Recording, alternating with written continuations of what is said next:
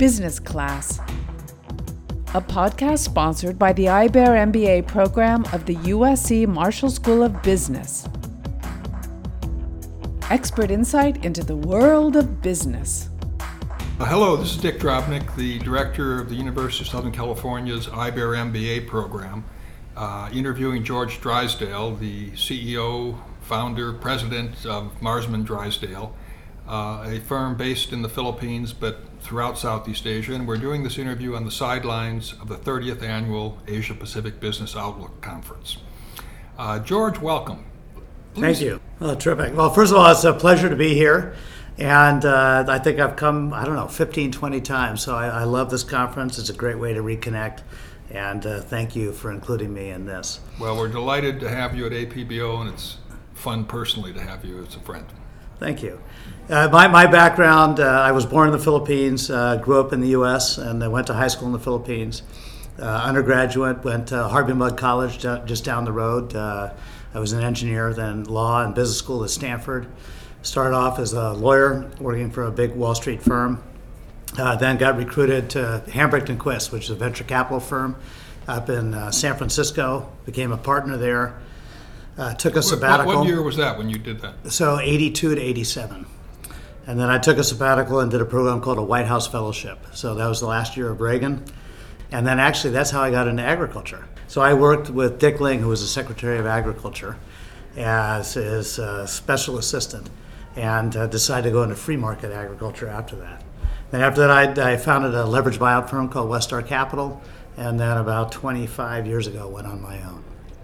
And so we've been building a company ever since. Our businesses are in agribusiness, food processing, communications, IT, tourism, and healthcare primarily. Is it more or less equally spread among those sectors, or is there a core and then you've spread out to other things? Yeah, I think the largest business now is agriculture, and that's also free market agriculture. So bananas is our largest, tropical fruits and vegetables, and I like being diversified. Do you compete with Dole? We do compete with Dole. We're Chiquita's largest independent grower. We compete with Dole, Del Monte, all the other companies. Growing bananas is a very difficult business. Right? So number one, you're subject to the vagaries of weather. And as all agriculture, but especially in bananas, because it's very water intensive and it's very people intensive. So per hectare, we have about 1.5 employees per hectare. So it's very, very people intensive. So unlike agriculture, for example, in the United States or Iowa, where you have combines that can harvest, a square mile at a time, as that same farm in Iowa, you'd have to, that's, let's say, 640 hectares, which is their normal size. You may have maybe 500 employees in the Philippines. And they're involved in all these manual operations, including, managing and spraying the bud, taking care of the plants, fertilizing, harvesting, packing. It's very, very labor intensive. To do that, we create communities. And we find it's very, very important to create a community of mutual interest. And so we help provide housing, schooling, hospitals, community services. We just consider that a win-win. There are problems in disease. And bananas are subject, because they're a cultivar from one kind of original strain, that there's a disease called Panama disease, which is very virulent. The solution to it is basically quarantine. In every area, it's almost like a clean room. I mean, we have everyone go through a foot bath. All the vehicles go through a foot bath. You have to fence it off. So it's very important to protect that area. There's all sorts of environmental and other protections we do to make sure that what we're providing our consumers, in our largest market is Japan, and they're very conscious of the quality of the fruit, that we can deliver the best quality to them, and deliver in a way that they'll enjoy the product. Now, are you the only American in the group, or do you have a lot of Americans at the top of the group, or how? We have one other American that's a manager of one of the operating companies, but we have 6,000 employees. And how many, what do I call them, managing directors or managing partners or senior VPs do you have? So I've organized it on the kind of the private equity model. So basically a very thin headquarters operation, which maybe provides strategic management, treasury, key functions, and then operating companies that have autonomy. So try and select and empower good operating managers and then let them operate the operating businesses. So you're not looking for Hong Kong people to come in and manage your operations. You've got talent, homegrown talent in the Philippines. Well, I think there's great managerial talent in the Philippines. From time to time, we'll bring in some others, especially on consulting and other projects. I do have one expat that's involved in our medical operations. Originally was in the communication side, then moved over to run our healthcare operations. But quite frankly, there's such a good pool of talent in the Philippines, and the advantage to having managers that are familiar with the culture, speak the language. I found a very strong pool of talent in the Philippines. What are 1, 2, or 3 of your most important challenges? Well, the challenge is basically continuing to build businesses, hire and retain and empower the key people to drive those. From time to time, we have shocks to the system. Most of them without our control. I mean, we've lived through the financial crisis of the late 90s. We've lived through the financial crisis of 2008, 2009. Are there ongoing problems, ongoing challenges, and what are they, and how do you manage them? Absolutely. So my philosophy is to try and stay nimble, to have the very best people in our operations so that we can try and anticipate different and changing business climates. I think all businesses are, and that's the advantage of being diversified, is that when you run a wholly owned family company, I've got to look at it in terms of generational terms, not in 5 to 10 year cycles, which, for example, I looked at when I was in the private equity business. So I'm trying to look 20 years down the pike and try and pick businesses and opportunities that I think have legs for that time period. How much of your operation is outside of the Philippines? 5%, 10%?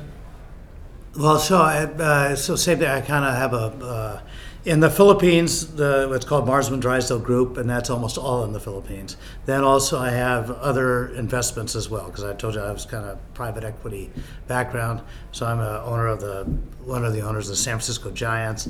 That's kind and of you have fun. very good seats in your home plate that you allowed my wife and I to use on opening day a few years ago. Well, hopefully you'll come again. Yeah. Well, I mean, baseball is a business, but it's also a passion and it's a public trust. And our group came together to buy the Giants when actually the previous ownership group had decided to sell the team to a group from Tampa Bay, Florida.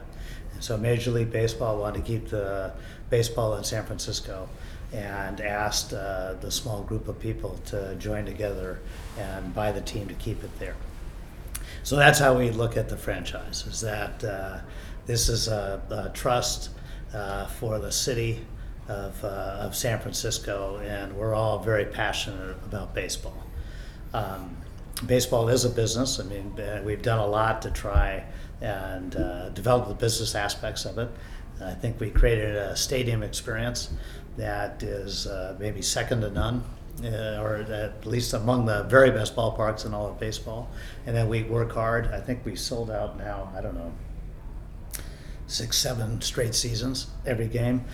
So we work very hard to create a customer experience that, whether they're an avid fan or a peripheral fan, enjoys coming to the ballpark and the baseball experience.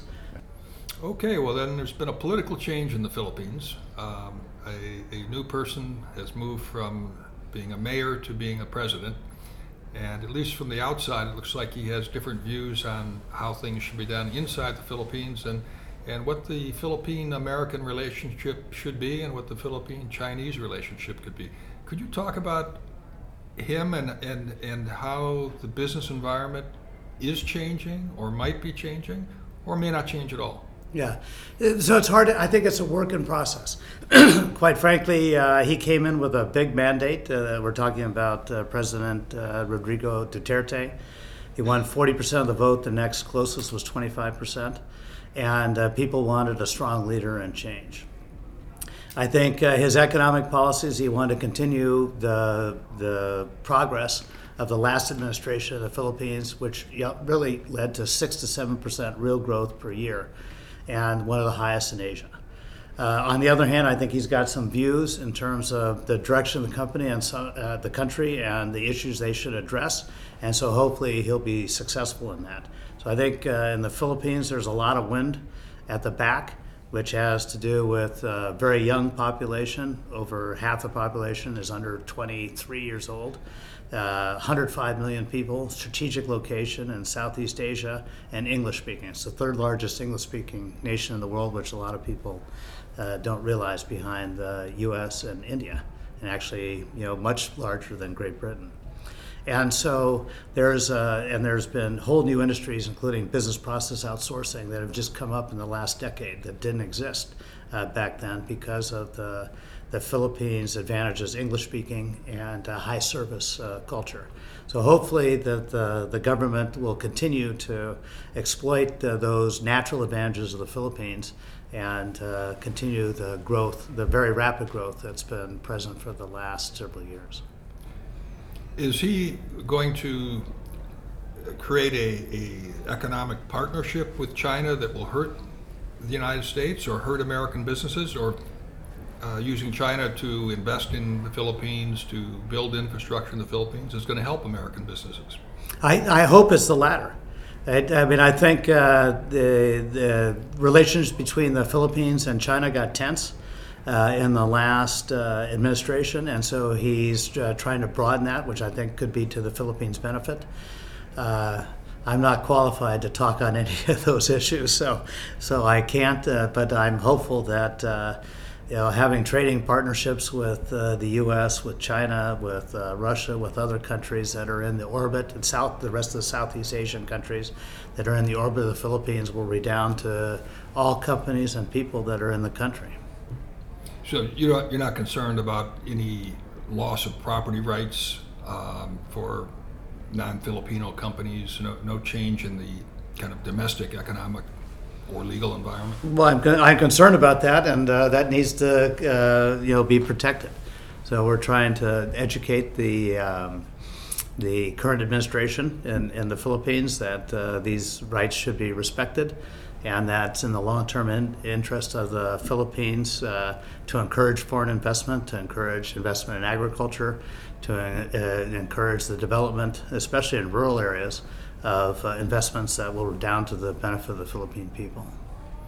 Switching to President Trump, so there's a change in administration here, and at least with the rhetoric, there's perhaps a change in trade policy here.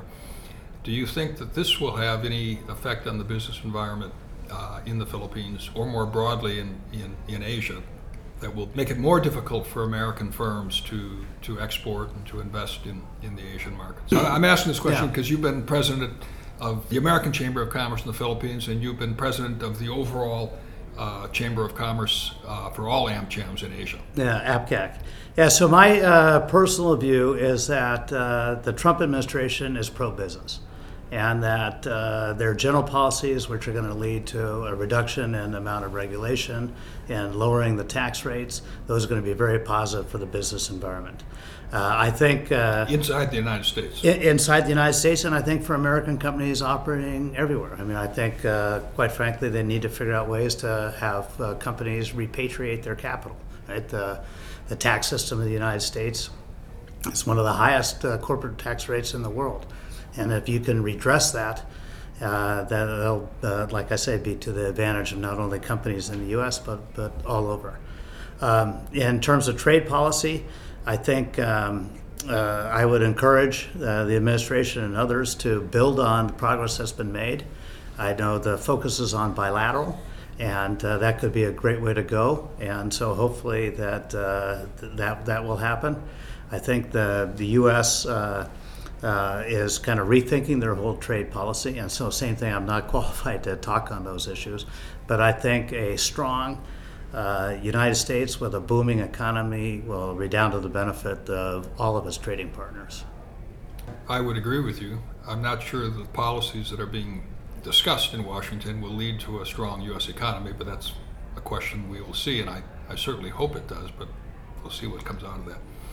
Do you have any more insight that you would like to provide to the IBEAR podcast series before we close? Well, I mean, in my view, there's no easy business. I don't know one easy business. If there is, tell me about it, so I can at least diversify into that. But I don't know. I think the best is to find businesses you like, that are passionate about, that you care, and you think you can make a difference. Business Class. Expert insight into the world of business. The host is Dick Drobnick, producer Pankaj Bhushan, director Dan Griffin, web developer Rick Pine, and I am Robin Garthwaite.